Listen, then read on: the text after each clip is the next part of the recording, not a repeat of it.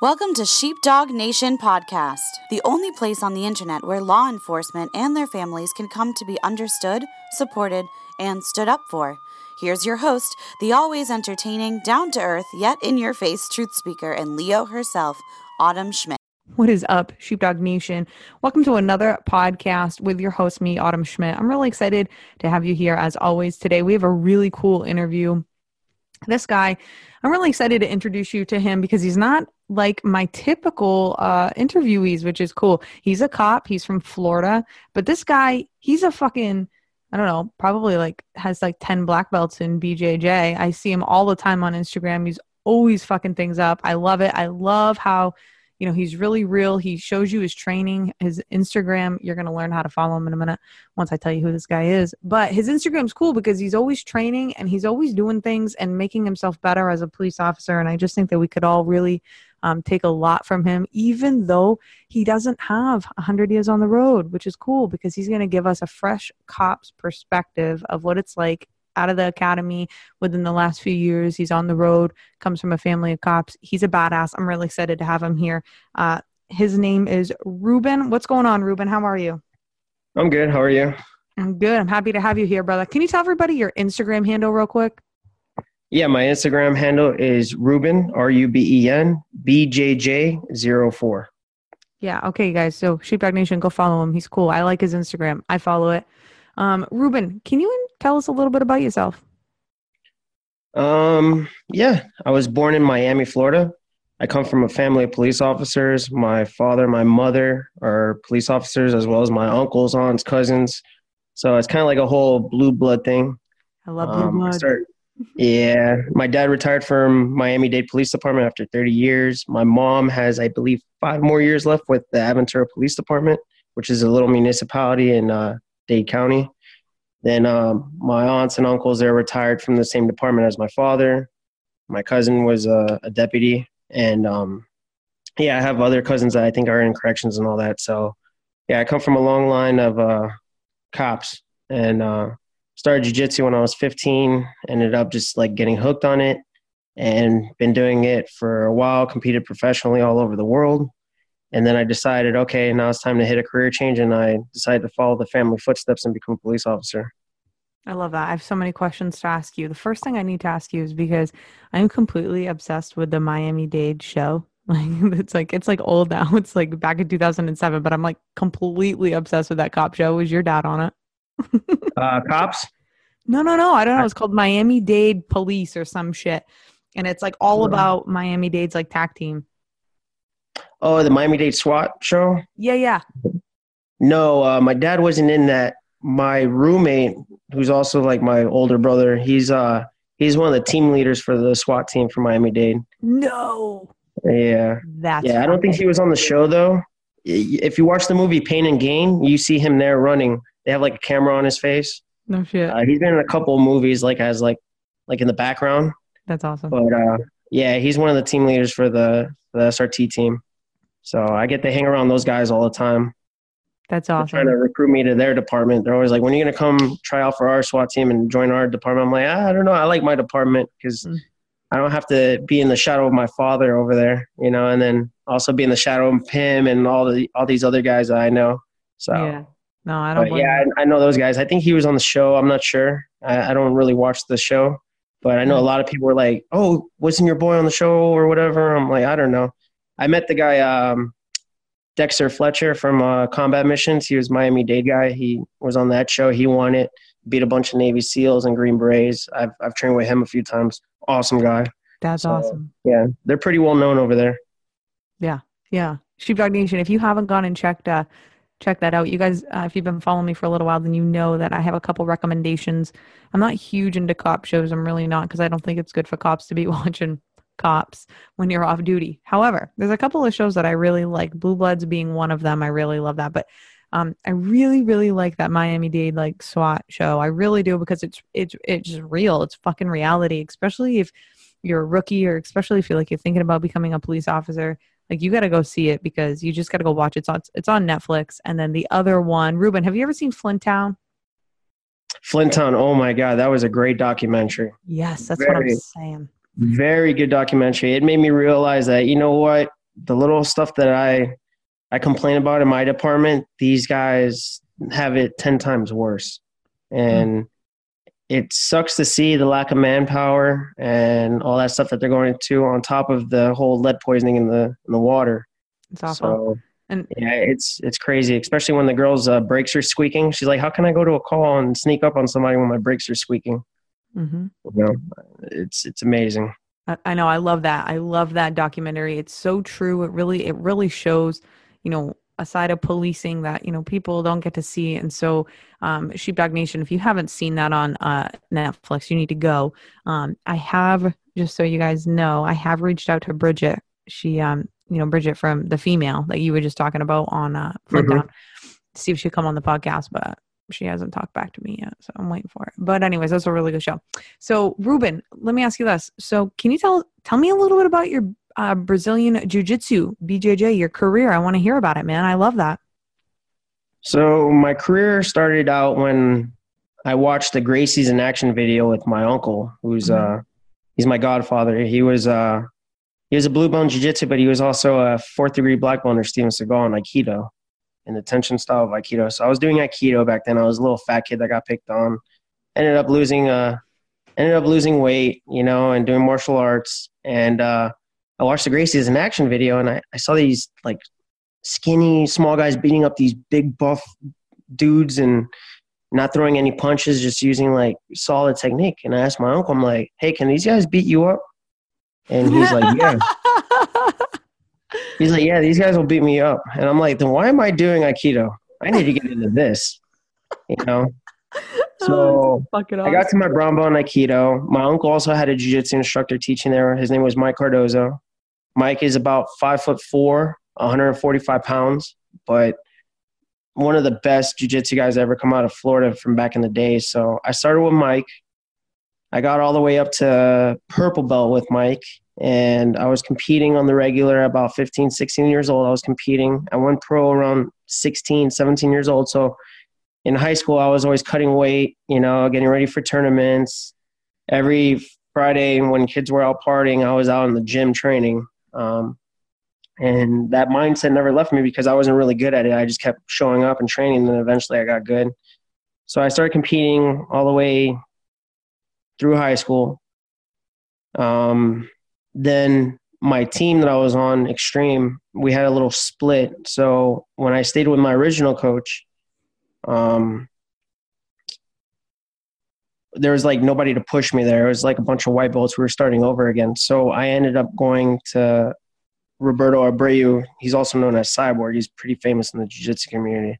I went to his team, got all the way up to black belt with him. And then I had a falling out and went to my current coach now, which is Tom DeBlas. He's out of New Jersey. And yeah, I've been with him ever since I got my first degree with him. I'm supposed to get my second degree, I think, this year from him. And I've been with him since then. And yeah, I don't see myself going anywhere else. One thing that I forgot to mention is I started out with, before Mike, like when Mike was going through his little transition from my uncle's school to owning his own school, I was in training with him. So I was training with the Valente brothers, and as well as George Masvidal from Freestyle Fighting Academy back in the days. Now he's in the UFC and he's with the American Top Team. But I was with those guys too for a little period. So yeah, I've been all over, training everywhere. Yeah, that's awesome. Now, do you still train right now? Yeah, I train on my days off. I'm going to go train tonight. One of my brown belts, he teaches a class. And I take his class at a gym that I came up with two of the owners. We were all white belts together. Now we're all black belts. So that's cool. Yeah, I train at their gym and get ready for competitions and all that stuff. Now, do you ever, like, do you do anything in law enforcement? Like, the cops ever come train with you? Do you offer classes? Like, what's that? Yeah, I offer free class on Saturdays at the Henzo Gracie in Fort Lauderdale. Yeah, I'm always posting it on my social media. Some days I can't teach the class because I'll get overtime or something family-oriented comes in the way, you know. But I do it for free. It's on Saturdays. There's other guys that do free jiu-jitsu classes. My buddy Sean, he's one of the defensive tactics instructors from Miami-Dade. He's a black belt in jiu-jitsu. We started out together. That's he awesome. teaches a free class. And then another guy named Freddie Trillo, he's a teammate of mine. He's a black belt under Tom DeBlas. He's retired from Miami-Dade. He's actually still a reserve with the SWAT team. He teaches a free Friday class, I believe. So, yeah, there's a bunch of guys out here that teach free classes of law enforcement. Another dude on my SWAT team from my department, his name's Sean, too. I don't know what's up with all these Seans, but he's a blue belt in jiu-jitsu, but he teaches a free striking class. Really? For law enforcement at the same location where I teach. So Sean's teaching free striking, there's going to be times where you can't grapple, you're going to have to strike, and you might as well learn how to throw a punch properly. Sean's one of those. So hell yeah. He teaches a free class, I think, Fridays. Well, okay, so do we have cops coming out for that? Because we're going to be making an announcement. So remind me, Ruben, right when we get off this, I want to put together a little post, and I'm going to share this out, and we'll share it again when the podcast drops. But I hope cops are going to this, man. This is awesome. You know what? Most of the guys that actually come out to these classes are already trained. They're guys that train. I'm mostly putting on these classes not for really the trained guys because they already know what they're doing. It's more for the people that are untrained. And you don't get too many untrained guys that want to show up. I guess it's because they're afraid they might get hurt. They might be an ego check for them. Mm-hmm. But I tell guys all the time, and I don't even really talk about it at work, that I teach every class unless people come up and ask me about it, because I don't want to feel like, I'm trying to push something on people. I'd rather them just come on their own free will than me being like, hey, you guys need to train, you need to train, you need to train. Mm-hmm. Rather than, hey, if you want to train, I'm here. If you don't, that's cool too. But I'd rather people get the reality check in training than on the street where it actually counts. But, absolutely. You can't lead the horse to water and force it to drink, I know. I couldn't agree more. And sheepdogs, if you're listening, you all need to be training. You hear me say this all the time. I don't care how far removed from the road you are. Get back in there. Do not let go of that mentality. Shit's changing. I can tell you about so many instances where cops are getting in fights with people now, and these people are getting down on their backs, and they're getting an open guard, and they're like, let's do this. And you're like, fuck. As a cop, you're like, damn, because now they're trained. And if you're not trained, what are you going to do? You're not going to beat that. You're just not, especially, you got people off the streets that are freaking blue belts, purple belts in jiu-jitsu. And I'm going to tell you, black belts in jiu-jitsu, I'm going to tell you right now, there's no academy defensive tactics that you're going to fucking learn that's going to save your ass on that, if you ask me. I'm just going to tell you, because I've fought them and I've had my ass handed to me on many occasions by black belts, and it is not a fun situation. So if you're not training, I have no idea why you're not. If you're in Florida, South Florida, if you're near the police departments that Ruben and I were just discussing, get your ass in there, especially if you're untrained. There's no egos. They want to help you guys. There's no shame in showing up and being like, hey, listen, life got in the way. I've been on the road 10 years and I definitely need to brush up on my skills. And there's no shame in that. Just go get it done so that you can learn, I love what you guys are doing, Ruben. That's awesome. Yeah, we have all these resources for officers and deputies and all that. And I'm still teaching whether one person shows up or 100 people show up. I'm going to treat it the same way, I even opened the classes to not just law enforcement, but to, nurses, firefighters, because they deal with some stuff too, Absolutely. And especially with the whole opioid epidemic with fentanyl, heroin, and all that stuff. When you Narcan these guys and they get back up, they become combative. And you have to know how to handle yourself. Absolutely. Now, Ruben, have you ever gotten into a fight on the road and had to handle yourself and apply your jiu-jitsu? Yeah, a couple times. I've been having to use jiu-jitsu a few times. One of them went viral on World Star and stuff like that. So what happened, man? Can you tell us? Yeah, there was a video of me chasing a suspect down and then me grappling with him and ended up getting him in custody, and I didn't even throw one single punch. I was able just to hold him down till my backup showed up. And through there, I got a lot of exposure where everybody was hitting me up asking me about jiu-jitsu for law enforcement. Some of it was good, some of it was bad. But the best thing that happened from that video is I was able to fly out to California and train with the Gracies, Henner and Hedon Gracie. and get certified in the Gracie combative system for law enforcement that they just specifically made for law enforcement. That's So cool. I was able to go up there with a senior deputy who's actually a good friend of mine who's trained too. He's a purple belt, and he's actually on our SWAT team.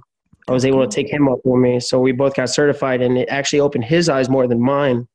And he was like, man, we should start teaching these techniques to law enforcement because it saves us from injury. It also saves us from liability, so we're trying to push that out there too, because within the use of force spectrum guidelines and all this stuff like that, if I punch you for actively resisting, I'm within all my rights. But if I punch you the wrong way and then I get a boxer's fracture, that takes my hand out of the fight. And I've had multiple boxer's fractures from fighting MMA and doing kickboxing and boxing. And it sucks because now you have to go through the whole workman's comp process, which is a pain in the butt.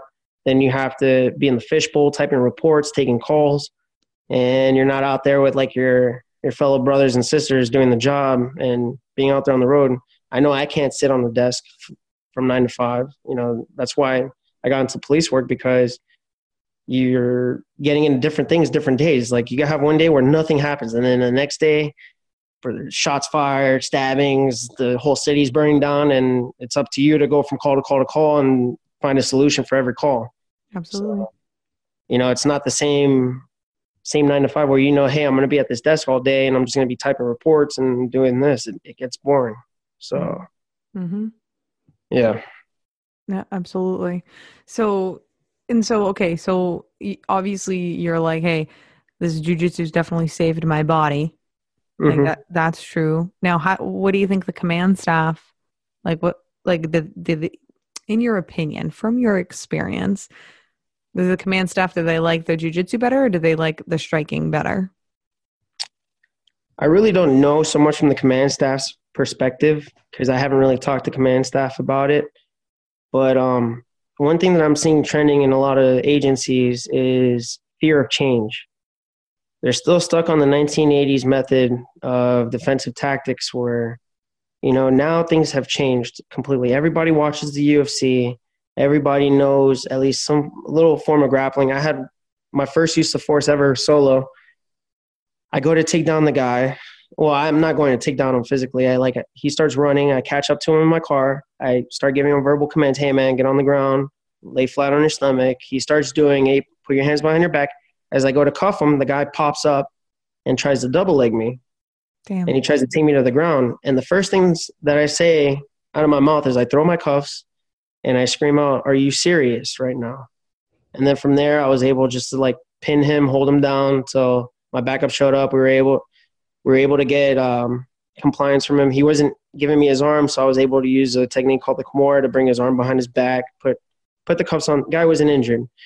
But the thing is the guy who backed me up is a FTO. He's like, yo, that was some ninja stuff, and that guy's way bigger than you. The guy was 200 and something pounds, and I'm at the time I was 175, 180. I was fresh out of the academy, and I was able just to control him the whole time to the point where the witnesses that were watching me grapple with him were like, oh my God, this was the cop looked like he knew what he was doing. He felt comfortable.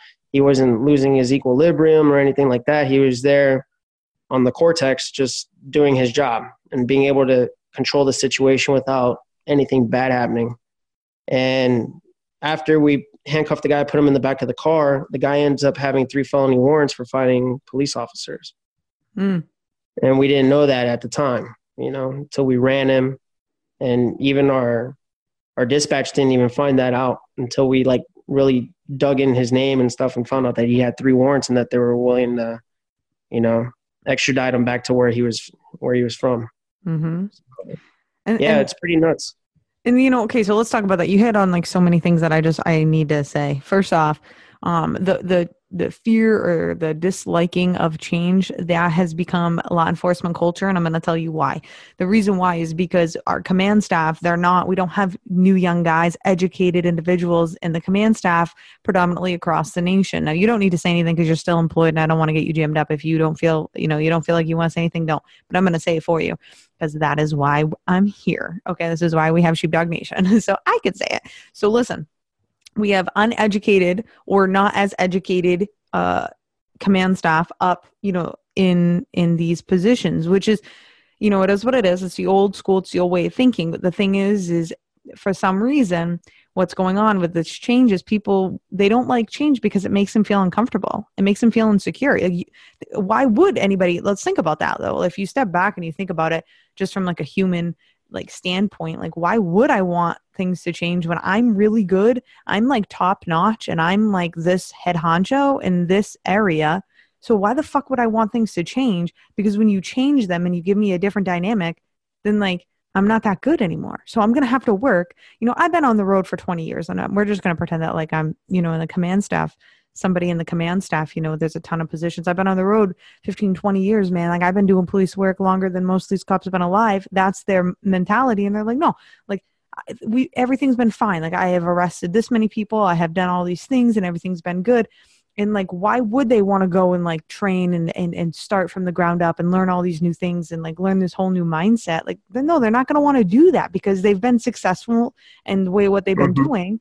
And then, whatever. And that's fine. I mean, but here's my problem and here's my rant. That is that's poor leadership. It's poor leadership. And whether, at some point, I mean, I don't believe it's new officers' fault, rookies straight in FTO day one. They should be, prior to that, in my opinion, they should be going through leadership training, because here's what cops need to know. You're a fucking leader the moment you take your oath, because everyone's coming to you. Everyone. It doesn't matter if you're a rookie or not. Fucking community doesn't know that. I mean, hardened criminals can tell a rookie cop from a mile away, don't get me wrong. But grandma, she has no idea. She just sees a cop. And if you have no idea what you're doing, which rookies don't, but if you don't have a really good grasp on what your role is in the community, in my opinion, we're setting officers up for failure, because guess what? These officers, they're not so much focused on being a leader. They're focused on getting the job done. And here's my opinion. We make officers better leaders, and we don't have these problems, and we don't have this command staff up here, right, who are poor leaders leaking bullshit stress down, and we don't have that fear of change. We have leaders who are progressive and more adaptable. And that's really my opinion on that. And so the reason I'm kind of going on a rant is because Sheepdog Nation, I mean, we have officers we have command staff that listen to this, and we have rookies, and we have everything from in between. Pay attention and evaluate yourself. Go and take a look, because, what Ruben's saying is so needed. We need, just as an example, we need officers to be trained in jujitsu.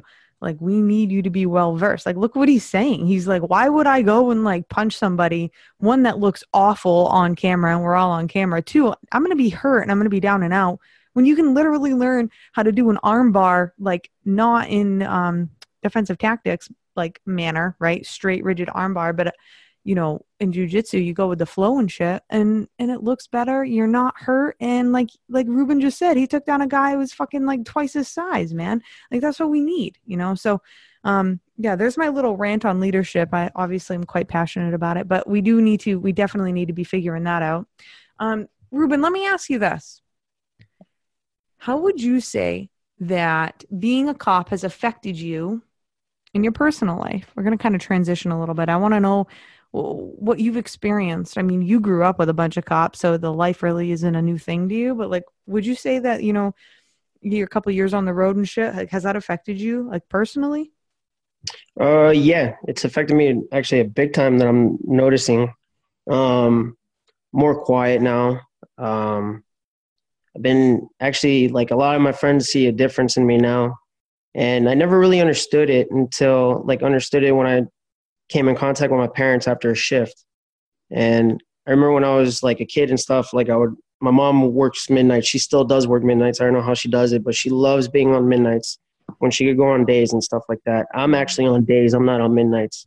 But everybody's surprised. They're like, oh my God, a rookie on days. But we're so low on manpower because everybody's retiring now. We're going through that little fluctuation of, we're down each shift. So now they're putting rookies on senior day shifts, because they need people. I'm actually the lowest in seniority. Well, the second lowest in seniority now, because we just got a new guy from FTO on our shift.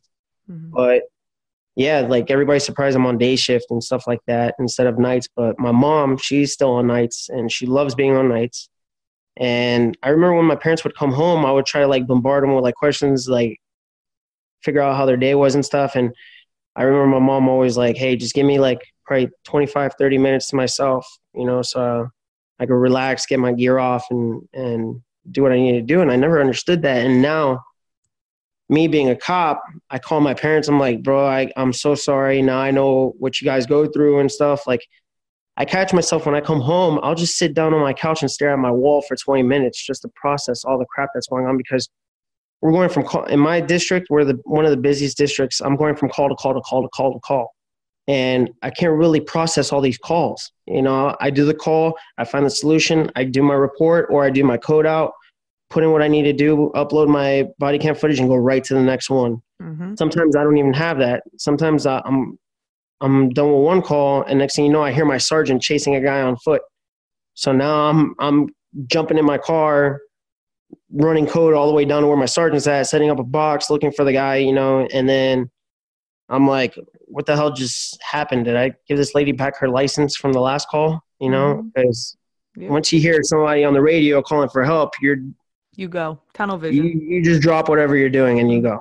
And I had a ride along with me 3 days ago, and him and I are the same age, and he's actually from the community that I patrol. He's like, hey, I want to be a cop, and I'm from this community, so I want to see what you guys go through.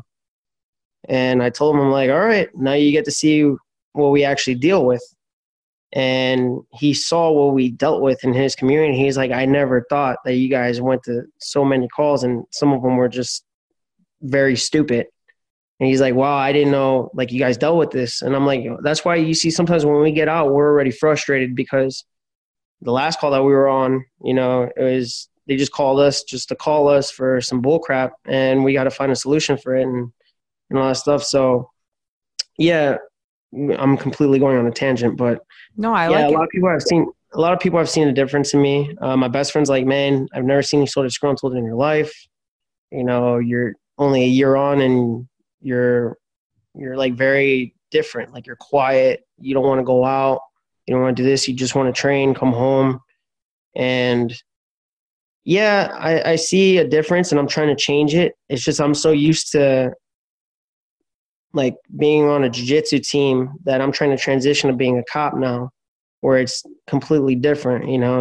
In agencies, you have to deal with not only what's going on outside, but what's going on internally, dealing with people that are talking about you, rumors, the whole High School Musical drama, whatever the hell. And then on top of that, you have to deal with people that want to hurt you outside of the agency. And when you go on calls, you don't know who's going to back you up and if they're going to actually help you when they back you up. Or if they're going to be a friggin' problem because they don't know. Yeah, or they're going to be a problem. You see it so much that you're like, wow. But I'm changing it. I'm reading more. I'm actually reading a book my parents gave me, which is the emotional survival of law enforcement. Yeah, survival. Mm-hmm. Yeah, emotional survival. I was reading it yesterday while I was on overtime for a little bit. When I was in between calls, I would read it. Mm-hmm. And it's actually helping out, So I'm just trying to keep like a more positive mindset little by little. Also, another thing too is after I work a 12-hour shift, I don't want to go work out. I don't want to do anything because I'm just so tired. Waking up at 4 a.m, working from 6 to 6, mm-hmm. and then coming home an hour of traffic in between. So I get home around 7:30, 8 o'clock, and I'm exhausted. I don't want to go run. I don't want to go train jiu-jitsu. I don't want to go lift weights. I just want to sit down, process my day, watch a little TV, and then go to bed just to do it all over again. Yeah. So on my days off, I try to take the most out of my days off. Like, I do all my cleaning, all my laundry, all my training, all my whatever I have to catch up with. On top of that, trying to see my parents as much as I can, because now I don't live in Miami anymore. I live a little bit further north. So I visit my parents, hang out with them, talk to my dad about retirement, talk to my mom about what she's going through on the job. I know you're talking about shows. My mom watches The Rookie. Mm-hmm. And I watched that show too with her. And I tell her, I'm like, man, half of this crap is bull crap, but some of it's legit, but most of it's bull crap. But I watched that cop show just to have something to talk about with my mom besides the like job, just talking about like all the theatrics of the job on TV. Yeah. Because my roommate's like, why are you watching a cop show when you just got off duty? I'm like, this is something that me and my mom talk about. This is like a conversation thing for my mom. Right. Because my dad, he does martial arts and he shoots guns. So we talk about that. That's our common thing. And my mom and I, our common thing is the show. So, That's and then cool. saving animals on duty. So, Yeah. So talk about that a little bit. I'd love to hear, like, what's it like growing up as both your parents are cops? it was fun. My dad, he was, like, my dad's like my best friend. Like, we always, when I talk on the phone with my dad, people are like, oh my God, you talk to your dad like that? Like, my dad and I, we're at that time now where we just like call each other like names and stuff like that. And, you know, he's like, oh, I work for a real department. You don't. And then I'm like, no, I work for actual like sheriff's office. You work for a contradiction. You guys are both the police department and a sheriff's office. And he's still a reserve. He wanted to become a school resource officer. And I told him, hey man, you did your 30 years, relax now, stay as a reserve with your squad, because the thing about his squad is that they're very tight. So when he left, they were all heartbroken. So he stayed on as a reserve and stayed on with them. So he goes out once a month and patrols with them, hangs That's out awesome. with them. That's awesome. So, yeah, my dad's always cool. He was on the original multi-agency gang task force. He was one of the leading guys in Miami for gangs. He did it for 16 years and then had enough of it and went to court services and forcible writs. So he did that till the end of his career. My mom, on the other hand, she was road patrol, and she became the first female motorcycle cop for the city of Aventura. That's awesome. After she did that and got injured on a motorcycle incident, she went back to the road. She did a little stint in Detective Bureau and then went back to the road. And she's been on the road ever since, and she loves being on the road. Trying to get her to take the sergeant's exam because like everybody looks up. She's like the mom of the group. Everybody looks up to her. When my buddy who was in the Army and he decided to go to the private contracting route, when that didn't work out, I told him to apply. And he applied with my mom's agency and actually got in and went through the academy with them. And now he's working the road with my mom. So her sergeants always call me up because they all train jiu-jitsu too. Her sergeants call me up and they're like, yeah, your mom's like the person of the group that everybody goes to, you know, and ask her for advice and what to do. I even call my mom on calls. I'm like, hey, Mom, I got this call. What would you have done? Oh, I would have done this. Okay, I did that. Maybe I should do this. So she's on road patrol. She's got like 5 years left. So I'm trying to see if she'll take the sergeant's exam and, you know, get on that. And, uncles, aunts, cousins, they all did whatever they did in their agencies, and they were pretty successful. Most of them retired. So, yeah, coming up in a family of cops, it was always something new. Like, especially the venting part. When my mom would come home or my dad would come home after a bad day, they would just talk to me about like the day they had, and I'm like, wow, you know. But I never really understood it. Now, doing the job, now I understand it. You need to have that like person that you go tell how your day was to, because if you just hold it in, it's just going to be destructive. Yep, absolutely. That's cool. So yeah, it was cool. It's cool having parents as cops. People thought they were like super strict. They're actually the coolest parents ever, as long as I didn't mess up, you know, or got in trouble. But then again, I was in martial arts and music and always doing something. Yeah. So they had me in that to keep me occupied. So I was never a problem child. Yeah, that's cool. Now let me ask you this. Kind of transitioning. Ruben, you've got a pretty big, you know, like social media following. What do you use it for? Like as a cop, or what do you use it for? Like what's the point that you're trying to get across? Because you're very active. On social media, like I just try to. The problem that I see with social media now is that you have all these people that are using social media just for their own personal gain. For me, it's not about personal gain. For me, I can shut down my Instagram and it's not going to change who I am as a person. But I use it as like a platform to speak about training, you know, also being yourself. There's people on social media that they're completely opposite than what they are in real life, you know. I was actually just talking to a buddy of mine yesterday about it while I was on duty, because he called me up to figure out if he's going to go to the range with me Friday. And he has a huge social media following. His name's Cable. He's got like 40,000 followers. He's a cop too in Miami. And he called me. He's like, bro, you know what? I never thought we were going to be this cool. And I asked him, like, what do you mean? He goes, man, when I saw your profile, I saw that you were black belt in jiu-jitsu and stuff and all this and that. And, you know, I thought you weren't going to be an approachable person. He goes, when I met you at this free law enforcement course for shooting that my buddy Menacall puts on, I was one of the cadres. I walked up and I introduced myself to everybody. I shook everybody's hand, you know, asked them if they need anything to contact me or whatever. He goes, I never thought you were that type of person. And I started laughing. And I go, you know what? I thought the same about you. I thought through your social media presence that you were just like this buff cop that's just a douche and all this stuff. And you actually ended up being one of the coolest dudes that I know. And when we go to the range, you don't have an ego. You ask me for what I need to learn. And then I ask you, you know, the same thing. Like, what do you think about this? For him, it's more like the workout dieting stuff. Cause I kind of let myself a little bit go. Training's kept me in shape, but I'm not as in shape as I was when I started the academy or anything like that. Cause, you know, sometimes you don't eat like healthy how you're supposed to. You just eat whatever you could get on the go, and takes an effect. Diet tips. He asked me about gun and jiu-jitsu tips, and it's cool that from social media we're buddies, and that, you know, we go off of each other's vibes, but we judged each other from our social media. Mm-hmm. And I see a lot of like cops that are, you know, using their social media for personal gains to get sponsors and all that stuff. And I'm not about that. I'm more about, you know, letting people know that they need to train, being with the community.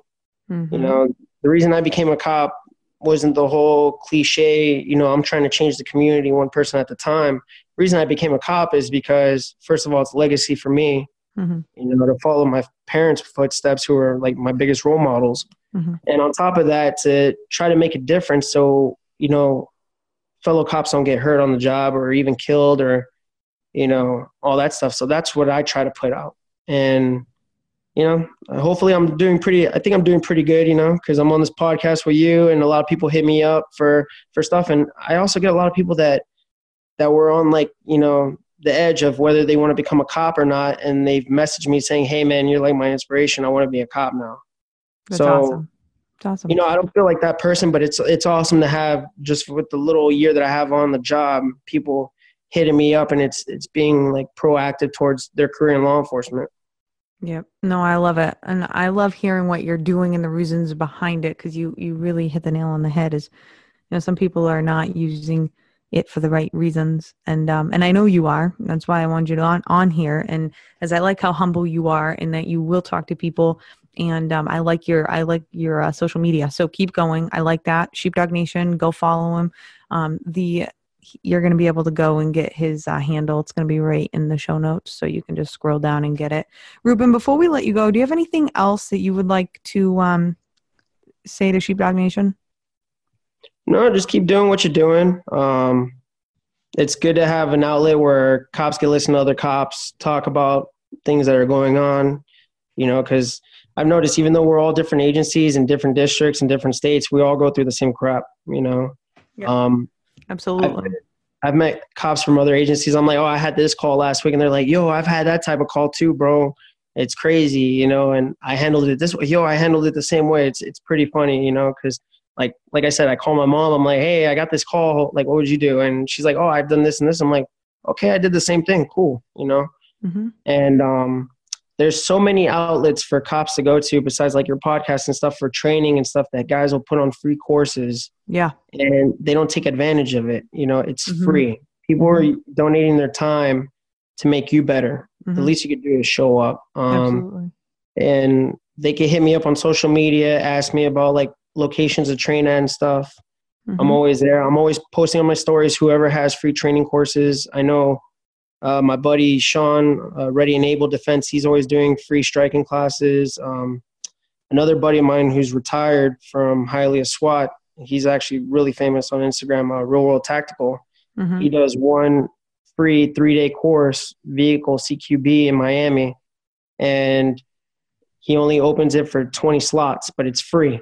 You know, we had guys from California come out, guys from Ohio, you know, SWAT guys, they all took advantage of it. And he did like vehicle stuff, which a lot of cops don't know, because where are you at most of the time on shift? You're in your car. That's your office. You're typing your reports in your car. You only go to the station when you need to go to the station. You try to stay away from the station as much as possible. You're always in your car, but nobody thinks that that's where you're going to get ambushed most of the time. Do you know how to fight inside? Do you know how to fight inside of your car? You know, guys like Tony and my other buddy, Jesse Menacall, and his whole family, his whole family's law enforcement too. His brother's on Miami-Dade SWAT team. His dad's the former chief. Actually, my mom worked under his dad when she first started as a cop with Sweetwater PD. So they do free law enforcement courses too, you know, and then they do discounts for law enforcement. And then you got guys like Freddie Trillo and a bunch of other jiu-jitsu guys that do free classes. So you have all these plugs that are here in Florida and everywhere else too. You know, there's other states too that they're putting free jiu-jitsu on, you know, and they're doing the whole make it mandatory for Brazilian jiu-jitsu. You see that all over the place. These guys they're doing it for free. And, you know, I'm always shouting them out because it takes a special person to do all these free classes, and you only have one person show, but you still keep doing it and doing it, you know? I totally understand. Well, thank you, Ruben. Thank you so much for being here. We really appreciate it. Had some good takeaways from this podcast. Sheepdog Nation, like I said, I've said it a couple of times, but if you want to hang out with Ruben, and trust me, you do, because you'll like his Instagram. You'll actually learn shit from his Instagram too, which is cool. You're going to go check him out. Ruben, tell us your handle again. It's going to be Ruben, RUBEN, BJJ04, and it's on Instagram. Yep, and it's going to be right down in the show notes. So make sure you go hang out with him. Sheepdog Nation, go train jiu-jitsu. I don't even know what else to say. Go train jiu-jitsu, and don't be so afraid of the change, and don't be afraid to show up. And keep an eye out, because Ruben, I want you to start giving me if you wouldn't mind, when you think of it, I'd like to share and post about the free trainings as well.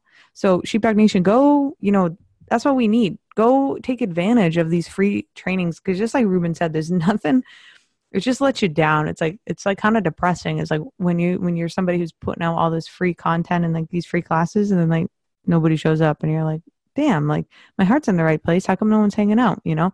So we definitely need to be taking advantage of that, especially as like the new generation of law enforcement. Like we need to be progressive, and this is just another way to tighten the thin blue line that we need thick, right? All right, Sheepdog Nation, we will see you next time. And that was another episode of Sheepdog Nation. If you enjoyed this podcast, please go to iTunes and let us know by giving us a rating. If you have questions that you want answered by Autumn in the podcast, submit it by going to the link in the show notes. As always, stay safe and watch your six.